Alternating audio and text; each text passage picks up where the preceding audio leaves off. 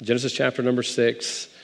Tonight we'll look at one of my favorite characters, the character of Noah.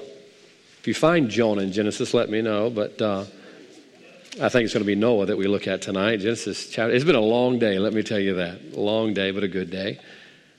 Genesis chapter 6, let's go ahead and just pick up in verse number 1, and then we'll read a few verses. We'll pray and let you be seated. The Bible says that it came to pass when men began to multiply on the face of the earth, and daughters were born unto them, that the sons of God saw the daughters of men, that they were fair, and they took them wives of all which they chose. The Bible says in verse number 3, and the Lord says, my spirit shall not always strive with man, for that he also is flesh, yet his days shall be 120 years. There were giants in the earth in those days, and also after that, when the sons of God came in unto the daughters of men, and they bare children to them, the same became mighty men which were of old, men of renown. Verse number 5 is very important. The Bible says, and God saw that the wickedness of man was great in the earth, that every imagination of the thoughts of his heart was only evil continually. And it repented the Lord that he had made man on the earth, and it grieved him at his heart. The Lord says, I will destroy man whom I have created from the face of the earth, both man and beast, and the creeping thing, and the fowls of the air, for it repenteth me that I have made them. Verse number 8, but Noah found grace in the eyes of the Lord. These are the generations of Noah. Noah was a just man and perfect in his generations, and Noah walked with God. Let's pray. Lord, thank you for your word. Bless it tonight. I pray we'd glean from it all that you'd have us to have. Lord, I pray our hearts would be soft now, allow the seed to take root, and that we'd leave here with exactly what you've sent for us to have. And we'll give you the glory for that in Jesus' name. Amen. You may be seated. Tonight we're going to be looking at Noah in our series of a choice servant. And Noah's example of service is really of a particular importance to us tonight because we see the conditions that Noah was serving in. You know, oftentimes in Scripture, we read about people that became heroes, people that God chose and that God used, and we think, well, if I lived back then and if times were like they are now, they wouldn't be able to do that, and they would not be the hero that they are. But we notice that the setting of the world, the condition of the world that Noah is ministering in is one that we can somewhat relate to today. I don't know if we are as in the days of Noah. We can definitely tell that Noah was called and chosen of God to serve in very inhospitable circumstances. Now that's encouraging to me to realize, number one, that God still calls people in spite of the circumstances. We need to notice that tonight, that God is still looking and God is still calling people in spite of the circumstances of the world that we live in. Because sometimes I do think we think it's too much of a mess, that God's not worried about it, and so God's not calling people. No, we see that here at the very end, right before God wipes everything out, God is still calling people to go intervene on behalf of those that do not know. Now understand this, I don't know if our world is a carbon copy of where Noah's world was, but our world's pretty bad. I mean, right has become wrong and wrong has become right, and what is up is down, and everything is just turned inside out, and the world that we live in seems very similar to the one that Noah lives in. Look at verse 5. God saw the wickedness of man was great in the earth, and every imagination of the thoughts of his heart was only evil continually. Doesn't it seem like the world we live in, that they are just continually looking for something else to defy God with? You look at, I forget the statistic and the list, but you look at the list of things that went on, the problems that occurred in schools and high schools back in the 1950s and 60s, and it was smoking behind the building, or maybe by chance someone sneaking their dad's fifth of liquor in the car or the vehicle, something like that. But now it is getting so much exponentially worse. I mean, we have murders and we have shootings. We have just sin growing exponentially. Why? Because the world is slowly getting to the place where Noah's world was. But the encouragement is here tonight is to realize that God was calling people right up until the end. And so I believe that God is still calling people today in spite of the world, in spite of the circumstances. Not only is God calling people, but we have a responsibility to step up and serve. I believe it was John R. Rice was talking about the call of God. He says, I can't tell you as much about the call of God except for I just enlisted. Sometimes we sit around and we're just waiting to be drafted by God. When you got saved, you got drafted. You got enlisted. We all have a responsibility and a job to do in spite of the circumstances of the world. What's interesting is you look at verse number 5, the Bible says God saw. It's very important to notice those words. That God saw, that means God was paying attention. Isn't it good that God is paying attention? God's looking down from heaven. He knows how bad things are, and he knows how rough it's getting. God was paying attention, but verse 5 says God saw, but then look at verse number 8. The Bible says, but Noah found grace in the eyes of the Lord. So we notice these eyes. God's looking and God is seeking, and what God is looking for is servants. God's looking for people. He sees the wickedness that is there. The Bible says God saw it. He understood the lay of the land. And then God goes and looks for someone to step up that he can use. And the Bible says that he chose Noah. Now, folks, I believe tonight, and this series is all about, is understanding that whether or not God chooses us is going to be a direct result of whether or not we choose him. Okay, we sit around sometimes and we're waiting on God to use us to do something, but the problem is we've yet to step up and say, you know what? I choose and make the choices that make me more enabled to be used by God. Today I was over at the college preaching to the I want to say young people over there. I could not believe it. As I was preparing to preach, I was thinking about when was I in college? It was 20 years ago. I felt like me and those young people, they were like so close, and I realized we're generations apart. I'm the old guy that's losing his hair. They're probably talking about me after I left there. But it's a blessing to see young people at this college, and they're trying to better themselves that they might become more useful. Today I met nurses in training. I met dental hygienists in training. I met English majors in training. What are they trying to do? They're bettering themselves. By the way, they're choosing that. They're choosing to better themselves so that they might be more useful.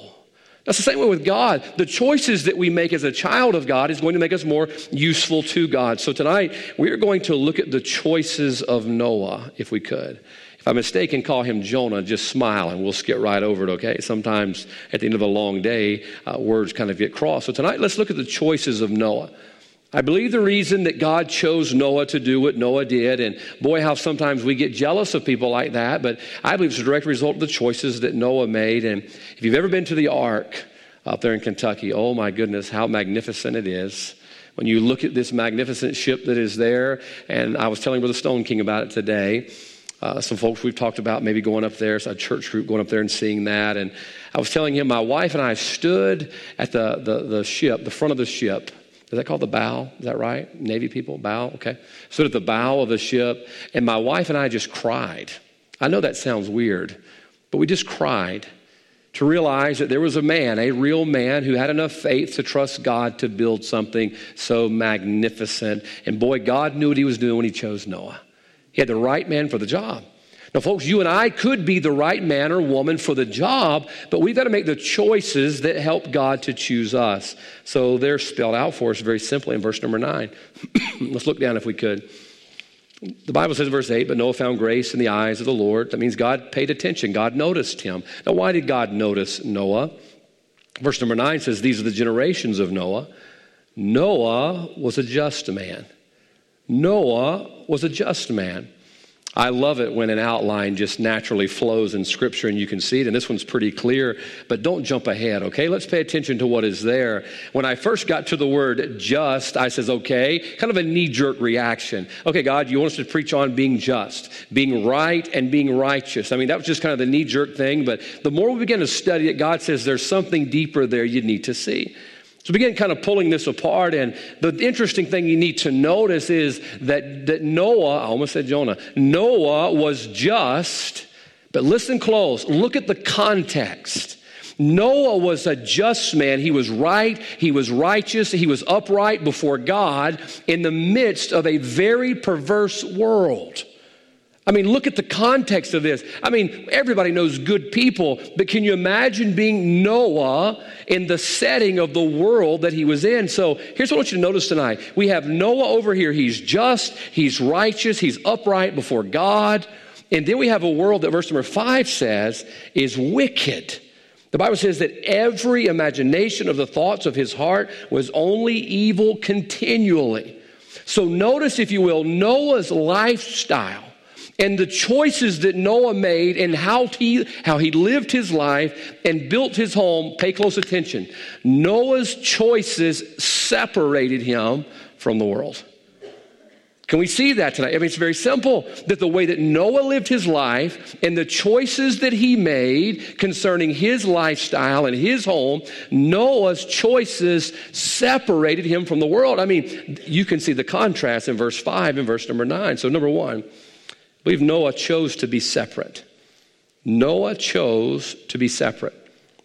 Now, folks, that word's scary sometimes, and I understand it. Folks have used, down through the ages, they've used the separation club to beat people to death. I'm not going to do that for you tonight. I want to show you why Noah's separation enabled him to be used of God.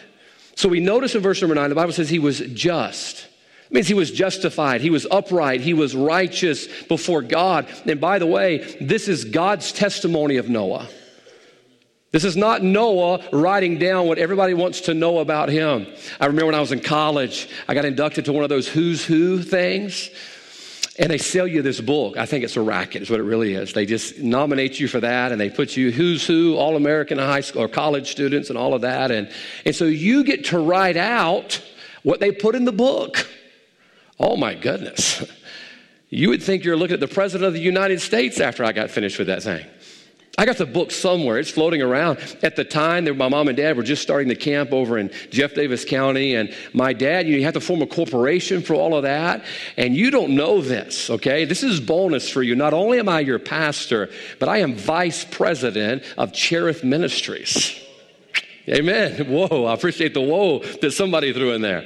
Man, I dubbed it up really good. It sounded really good. And man, you open that big old book that I've only opened once, I think. You open it up and you read about that. Man, sounds good. Yeah, because I wrote it. I wrote it, okay? Now, granted, I'm not going to write bad stuff about myself. If I'm going to be put in a book, it's going to sound good, okay? I'm not going to be totally honest and tell them the bad parts about me, okay? But it sounded good because I wrote it. Noah's testimony is the testimony that God had of Noah. And God says, I want you to look at my servant Noah. And the reason that God used Noah is because he was just. Noah had chosen to be separate.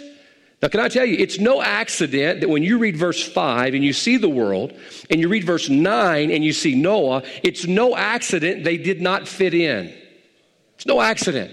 Can I tell you something tonight? Listen, one of the most bedrock principles of service to God is understanding that in order to be in the service of God, separation is mandatory. It's mandatory. Now look, I'm not going to club you over the head with it tonight. I'm really not. I'm just showing you this is what thus saith the Lord. Noah would not have been chosen by God had Noah been the people in verse number 5. And when God got to looking for a servant, he says, you know what? There's the wicked world. Man, I can't use those guys. Look at this guy over here. This guy over here has separated himself and his family. One of the most fundamental misunderstandings oftentimes is that we can serve God without separation. You can't.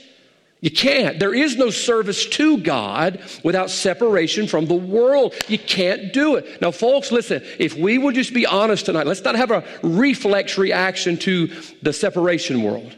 If we would just be honest tonight, we will see that so often through Scripture that to be separated for service was automatic in being separated from the world. We cannot be of the world and help the world over here. Noah couldn't do what he was called to do if he was amongst them. Noah had to be away from them. Now, you know where I'm going with this? 2 Timothy chapter 2, turn there real quick. And let's just read this together. I want you to see this tonight. 2 Timothy chapter number 2.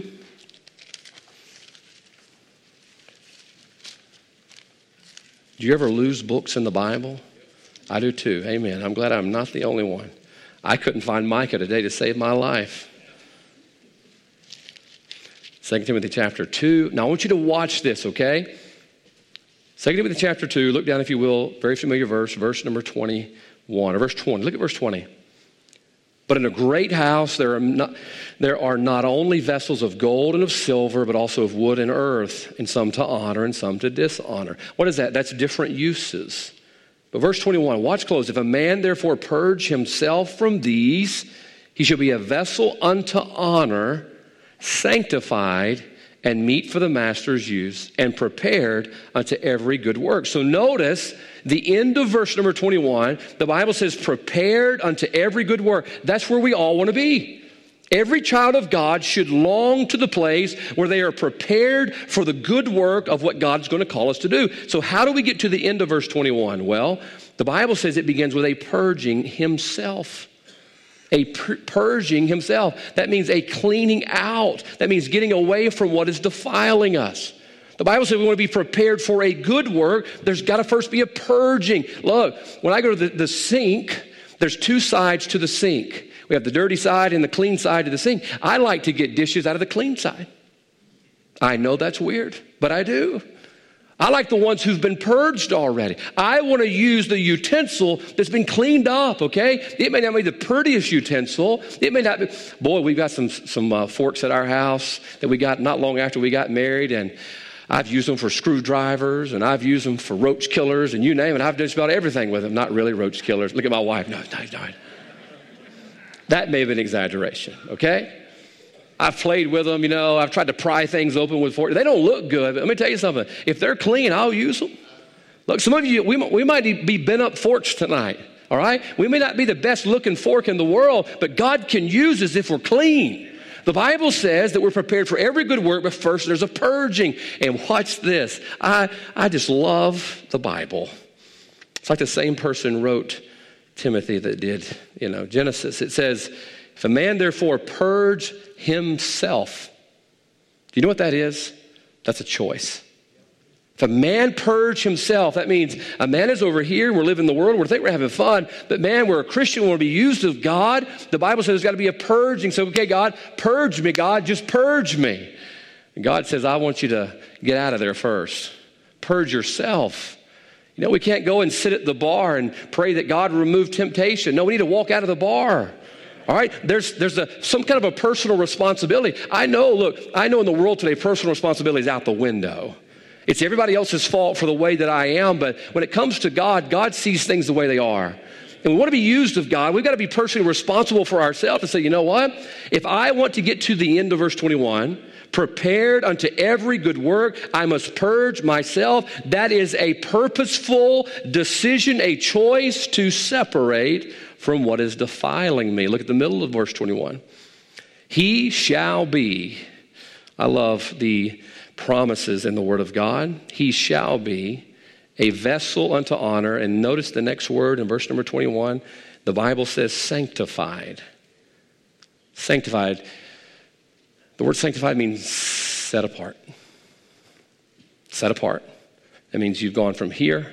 You're sanctified. You've been set apart over here. Now you are just. And now the eyes of the Lord see you. And the Lord says, okay, I've got a problem. I'm looking for somebody to use. I choose him because he chose to be separate.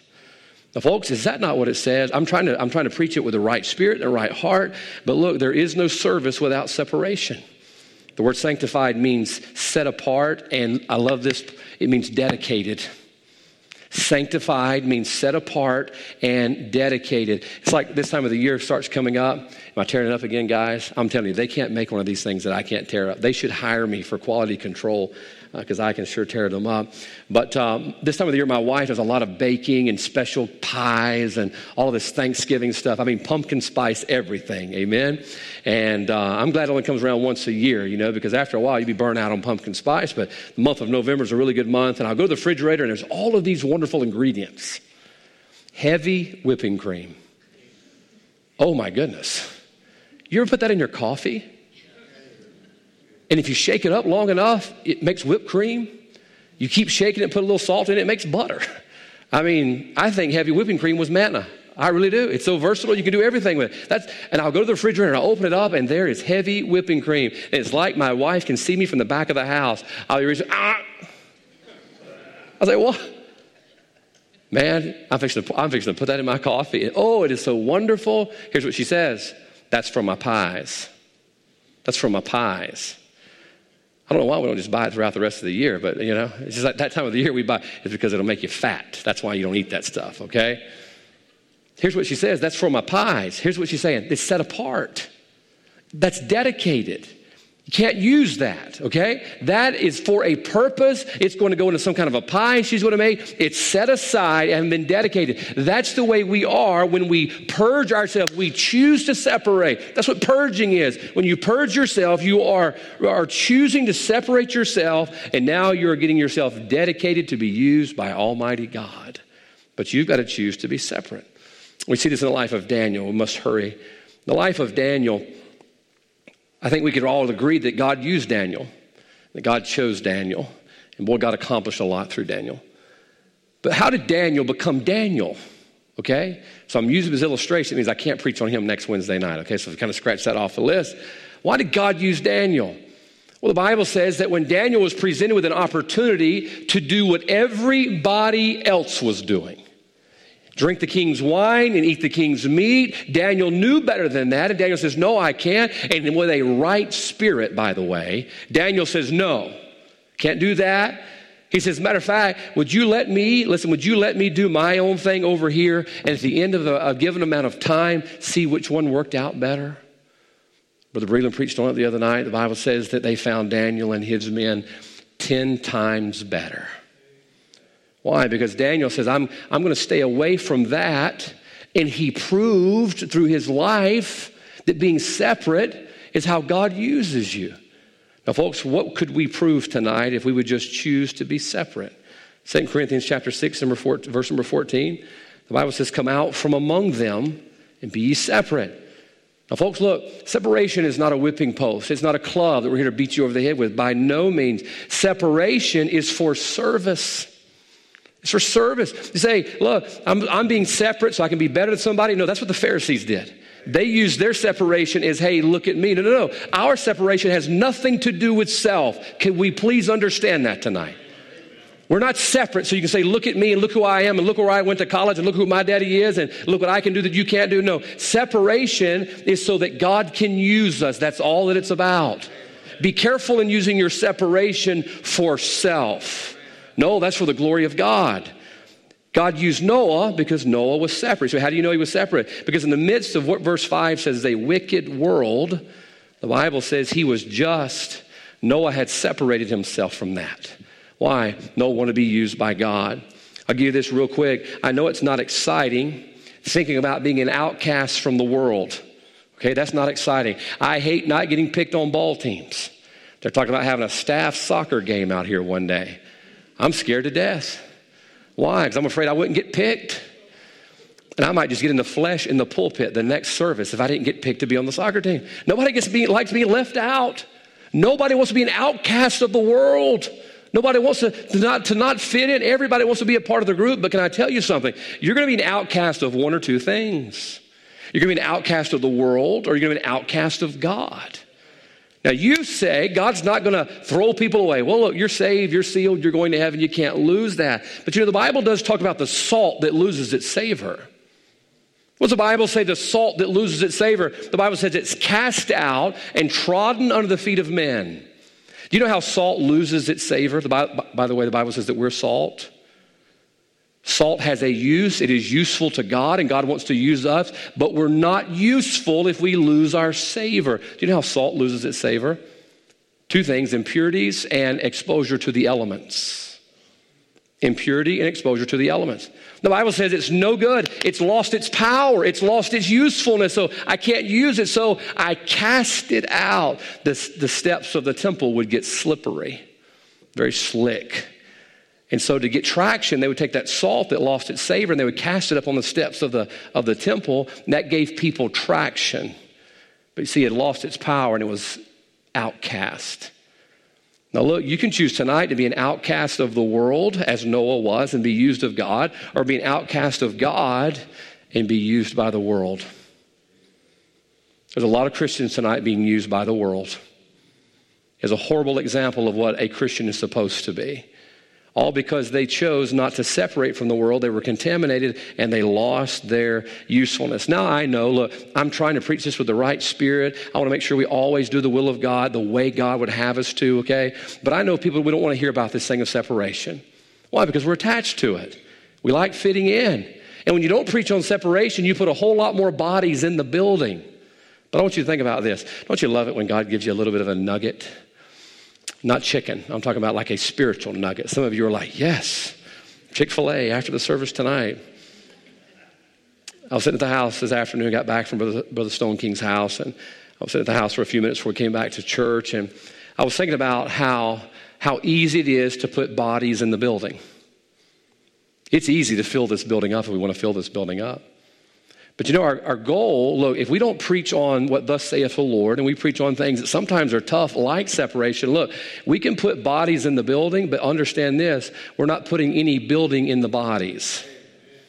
That's our problem. We're more interested in putting bodies in the building than building on the bodies that are here. The way that we're going to grow and become useful to God is understanding that the Bible teaches this principle of separation, that we come out from the world not because of us and draw attention to us, but so that we can be used of God. And that's a choice that Noah made. You say, how do you know? Because verse 5, this Bible says the world was wicked. In verse 9, the Bible says that he was just. So number one, Noah chose to be separate. Number two, look at verse number 9. The Bible says these are the generations of Noah. Noah was a just man. The Bible says, and perfect. And perfect. Boy, I've preached on that verse many times. We find that verse or that word in Job. The Bible says that Job was a perfect man. And we know the word perfect means several things. Listen close. It means complete.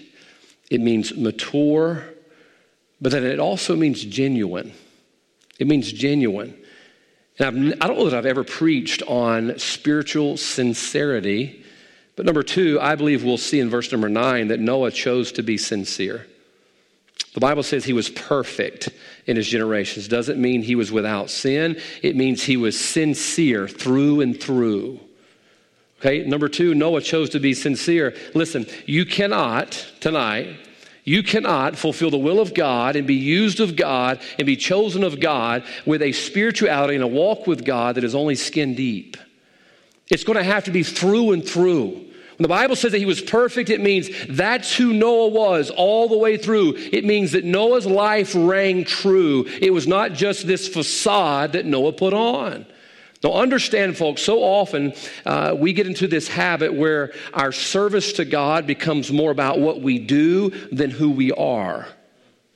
Now let that sink in just for a moment, okay? Our service to God becomes more about what we do rather than who we are. This is my personal opinion, I'll tell you that. I believe we've lost an entire generation of fundamental Baptist young people because we taught them what to do before we taught them who to be. I believe that with all of my heart. I've watched them, and they knew what to say, they knew how to dress, they knew how to talk, they knew how to act, they knew how to do all of that, but it was not sincere. It was not who they were through and through. When they got out into the world, the facade would not hold up. I'm going to tell you, if you're going to serve God and serve God for very long, you better be sincere. It can't be just an act that you put on. It's got to be who you are. And what God was saying in verse number 9, Noah was who he was. Noah was the real deal. And this is God telling the testimony of him. I read this afternoon about the Liberty Bell. I've never seen it in person. One day I want to go see that. 1752, the Liberty Bell, or it would become known as the Liberty Bell in 1830. The Liberty Bell was brought to Philadelphia, Pennsylvania. And that's where the story gets kind of fuzzy. Talking about the crack in the Liberty Bell and how it got there and when it got there. But one of the stories that we're going to go with tonight, the best one that I could find, says when they did a test ring, the Liberty Bell cracked for the first time. They brought it, man, it's a beautiful ornate bell. It had all of these words around it and all these inscriptions around it. And they were very excited to have it. And when they rang it for the first time, it cracked. And then later they would ring it again and the crack would go on up higher. And here's what they found. Inside the makeup of the metal of the bell, there were three materials: copper, zinc, and I believe it was iron. And because the mixture was off, the bell cracked when it was put under the pressure of the ringing. You see, it was the integrity of the bell. On the outside, it was a beautiful bell. But man, when that bell went up to be used for the first time, it cracked. Why? Because it was not true through and through. It looked true on the outside. And when you tapped it, it probably sounded good. But when you put it to the test and you rang it, it cracked. Why? Because it was not perfect. It was not through and through solid. It was not sincere. And how often do we see Christian young people Man, they look good. They look good. Look sharp. They get out there in the world under real life, spiritual conditions. And the first time their bell gets rung, they crack. Why? Because their service and their character was not sincere. It was not real through and through on the inside. Can I tell you something tonight? And I say this with all sincerity because we're all on this great big ship called Central Baptist Church together. God does not need servants who are going to crack up when their bell gets rung. God needs some servants. Listen, they're going to go out there and they're going to ring true. Why? Because they are who they were through and through. They're genuine. Folks, look, if we're not careful, we slip off into that slope that the Pharisees got on. Look, I think you ought to dress right, talk right, act right, be right, but I think that ought to be through and through. One of the biggest things, look, I'm going to give you another scary word. You ready? I believe in modesty. I'm not going to preach on it. Don't run. I believe in modesty. But be careful preaching in exterior modesty. Because modesty is something that starts in here and overflows on the outside. Modesty starts in the heart. Look, somebody has an outward immodesty. It's because they have an inward immodesty. You see, we're not ringing true. If we want to help people and we want to help ourselves, we want to be used of God, we've got to choose to be sincere. Let's quit putting on a front. I told somebody the other day in the office, boy, just, number one, it breaks my heart. Number two, it aggravates me. You know, you can be angry and sin not. Okay, so I get aggravated about some things sometimes. It aggravates me to death when folks come to church and we put on this facade. We act like everything's okay. God knows it's not, and he's the one that counts. The devil's been watching, and he knows too. And as soon as our bell gets rung, we're going to crack. And do you know what the Liberty Bell serves as today? Just something to look at. The bell doesn't get rung anymore. It doesn't get used anymore. Why? Because of its integrity, its sincerity. It was not real through and through. Matthew 23:37, Jesus told the Pharisees this. He says, you're outwardly righteous, but within you're full of iniquity. You're outwardly righteous. Man, that bell looks good on the outside, but on the inside, look, what's on the inside is not going to hold up when that bell gets rung for the first time. But then we see people like Job that God did use. Job chapter 1, the Bible says there was a man from the land of Uz. My wife says Uz. I say Uz. I think I say Uz. The Bible says, and that man was perfect. Now, who's speaking? God. I love the fact that God says, and that man was. It didn't say that man appeared. It didn't say that man sounded. It says that man was perfect, upright, feared God, and eschewed evil. God says that's who Job was through and through. And I want you to know, when Job's bell got rung, Job rang true. And oh, how God used Job. What do we talk about to this day? The patience of Peter. No. Nope. Patience of Job. Job rang true. Why did Job ring true? Because Job had chosen in his life to be sincere. The Bible says he was perfect. That means he was who he was through and through. Now, folks, tonight, if we can't choose sincerity, God's not going to use us. Because God looks down and God sees us and God says, I got a real problem and I need some real people. And our problem is he can't find very many real people. I mean, if everybody that's in this building tonight, if we would just be real with God, we'd turn Hattiesburg on its head. If we just be real.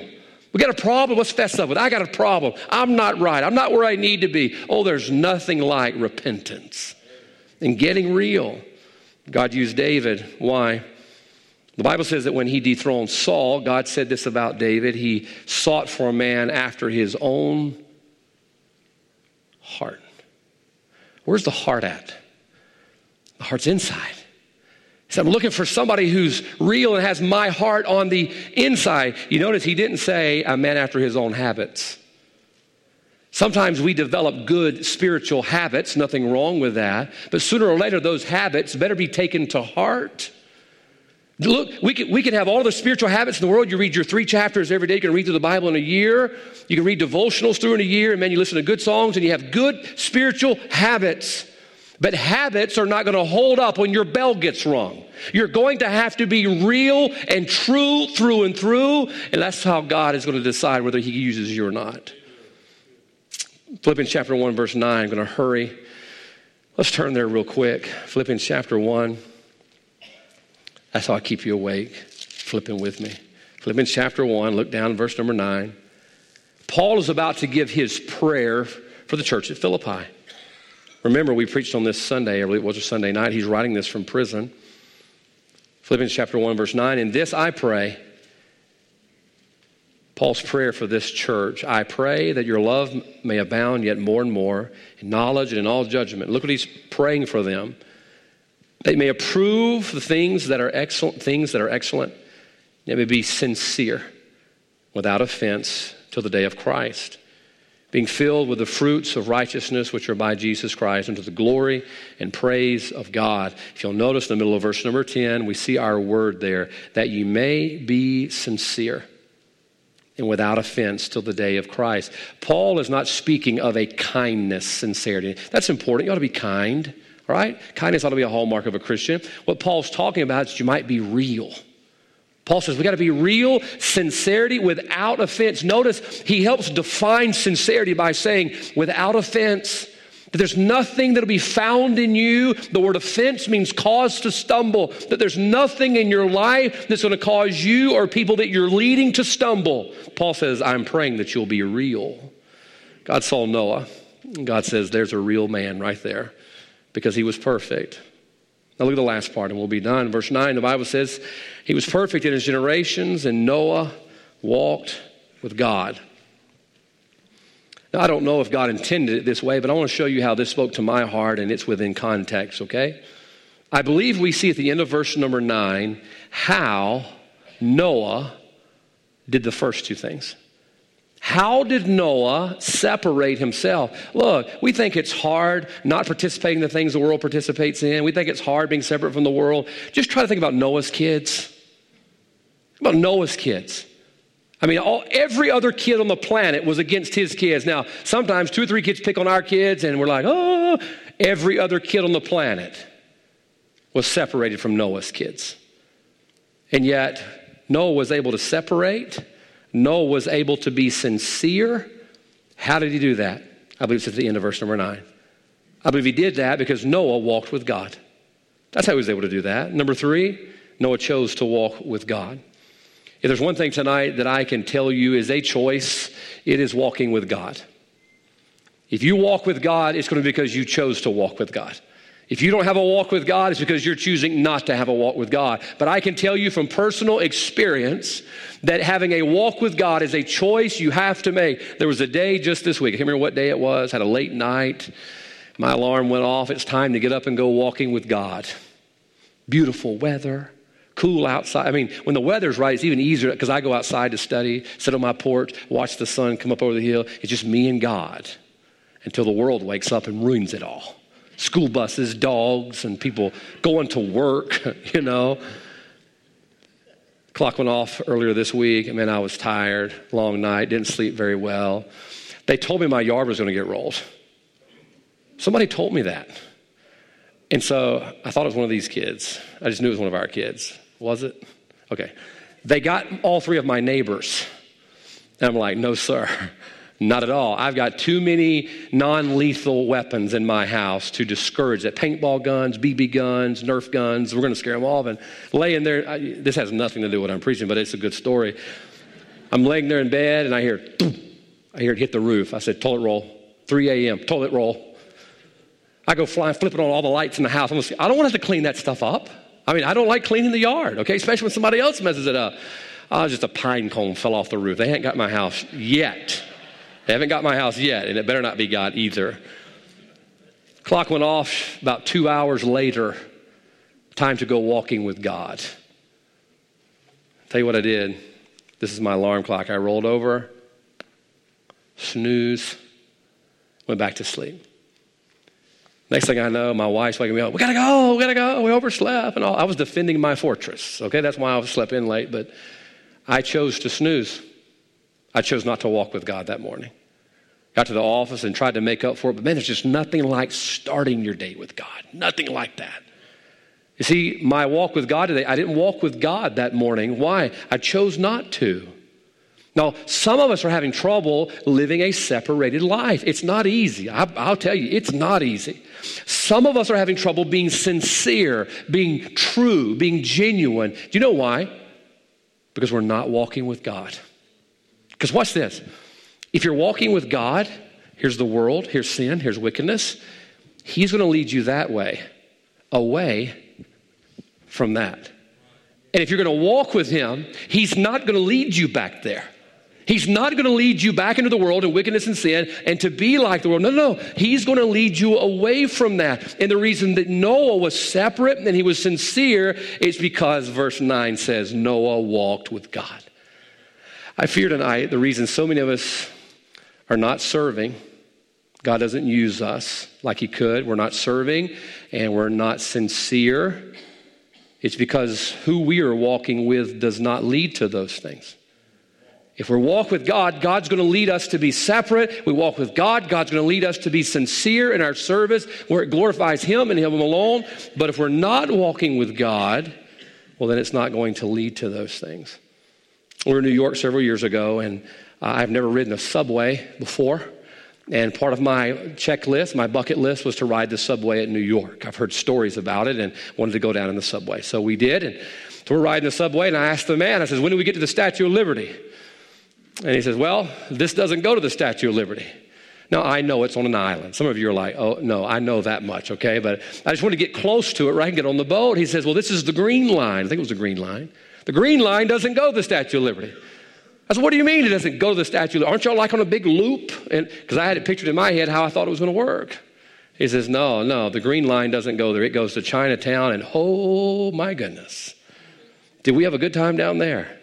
Christmas presents like 90% off. It may have been hot. It may have been knockoff. I don't know, but it had the name brand on it still. I didn't get to where I thought I was going to get because I was not on a train that took me where I was wanting to go. Now look, if we're not walking with God, you're on a train that's not going to take you to service, separation, or sincerity if you're not walking with God. You're on a train that's going to take you to heartache. And where you end up and what you end up having and what you end up doing is a direct result of who you traveled with. This is why Proverbs 13:20, the Bible says, he that walketh with, keyword, with wise men shall be what? Wise. Notice what you got because of who you walked with. You walk with wise men, you'll be wise. But the Bible says a companion of fools shall be destroyed. So notice who you walk with has a direct result of where you end up and what you end up with. And the reason so often we don't end up having a separated life and a life of service is because we didn't do what Noah did in verse 9. We didn't walk with God. And I'll tell you this, and we're going to be done tonight. Walking with God means you go where he goes. Walking with God means you go where he goes. And we read in this book where he's leading us to go. And if you're going to walk with him, you got to go where he goes. Oftentimes the disciples, he called them, follow me and I'll make you fishers of men. And sometimes Christ led them into some rough circumstances. Sometimes he's going to lead you into circumstances that are not necessarily what you would have chosen. Sometimes he's going to lead you to circumstances where you're on a boat and the wind's blowing and waves are everywhere. But can I tell you what comfort to know that you have Christ in your boat because you chose to walk with him. Can imagine what it was like to be in one of those other little ships the Bible talks about. I'll give you this scripture to take home, Micah chapter 6. I did find Micah earlier, so that was a relief. Micah chapter 6, verse number 7. Listen close what the Bible tells us, how we please God. Micah chapter 6, verse number 7. Will the Lord be pleased with thousands of rams, or with 10,000s of rivers of oil? Shall I give my firstborn for my transgression, the fruit of my body for the sin of my soul? But watch verse 8. He has showed thee, O man, what is good, and what doth the Lord require of thee, but to do justly, to love mercy, and to walk humbly with thy God. So often we have verse 7 mentality. I'm going to do this, and I'm going to give this, and I'm going to do this. God says, no, here's what I want. I want you to walk humbly with thy God. Folks, we want to be used of God tonight. We see Noah. Noah was a choice servant. Noah was a servant that God chose to do something wonderful in very rough circumstances. And boy, I'm like, well, it's kind of getting there in America. And God says, I'm looking for some people that I can use to do something for my glory. I'm looking for people who have lived justly. That means they have separated themselves from what society has deemed appropriate. People that will live sincerely. They are perfect. That means they are who they are all the way through. No pretenses. They're not putting on a facade. They are who I have called them to be. And then people who choose to walk with me. I assure you, as time goes on and this world gets darker, you're going to want to desire a walk with God like you've never had before. It's like my daughter. She's gone hunting with me several times, and we go out there before daylight. Not hunting before daylight, but walking to the stand before daylight. Some of you's eyes lit up like, yeah, no, I don't hunt before daylight, but we get in there before, and we're walking through the woods, and Miley's holding my hand. And also one of those screech owls will let out one of those screeches. All of a sudden, I'll feel her squeeze tight and get closer and closer. Before long, she's near about on my back. Walking through the wood, I'm like, you got to let Daddy climb the ladder. And look, Daddy's not as strong as you. He can't climb the ladder with you on his back. Man, it's getting dark. It's getting scary. She hears the screech owls, and she gets closer and closer to her dad. Now, folks, as this world gets darker and darker, I assure you, having a close walk with your God is going to mean more to you than anything. And that way, when God goes to look for somebody to get the job done, look who's right there. Well, I'll just use him because he's right here beside me to begin with. God used Noah because Noah chose to be separate, Noah chose to be sincere, and then Noah chose to walk with God. And I pray tonight, if God has showed you a lax in any of those areas, we'll take this invitation time to make sure we're a servant that God would want to choose like he chose Noah. Heads are bowed tonight and eyes are closed. Let's stop there.